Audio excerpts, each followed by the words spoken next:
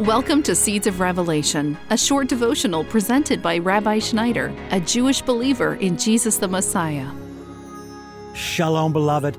Since I'm wearing my Jewish happy face t-shirt today, you can see the payas here and the smile.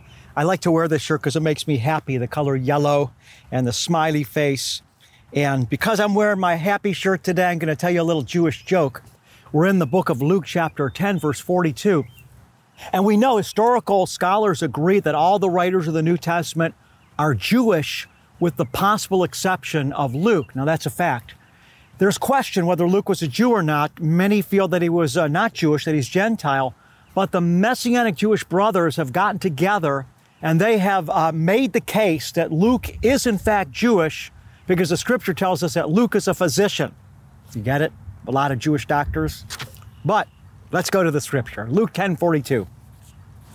Luke writes this. He's quoting Jesus' words and he says this, "But only one thing is necessary. For Mary has chosen the good part, which shall not be taken away from her." So Jesus is saying only one thing is necessary. And Mary, or Miriam in Hebrew, has chosen that one thing, that one good part that's necessary, and it's not going to be taken away from her. What was it that Mary chose? She chose Yeshua. This discussion took place when Mary and Martha were together, and Martha was really very busy trying to serve Jesus, which was such an awesome thing. But Miriam was posturing herself in an even better way. She was simply sitting at Yeshua's feet to receive from him, and Yeshua said that that was the most important part of all.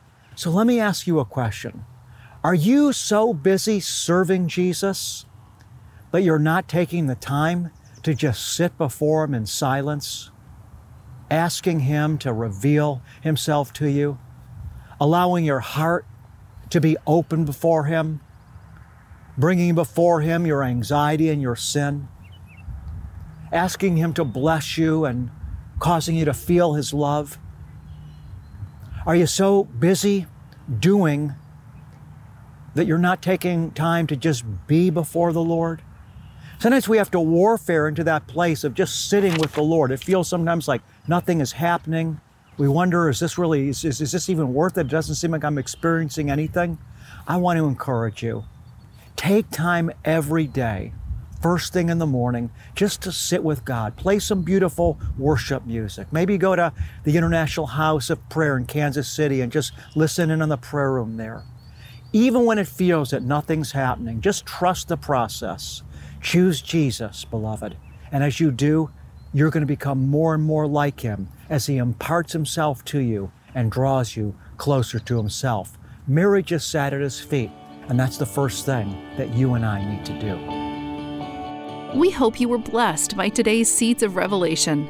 If the Lord is leading you to support the ministry of Rabbi Schneider, you can donate at discoveringthejewishjesus.com. And while you're there, make sure to check out our many other free resources.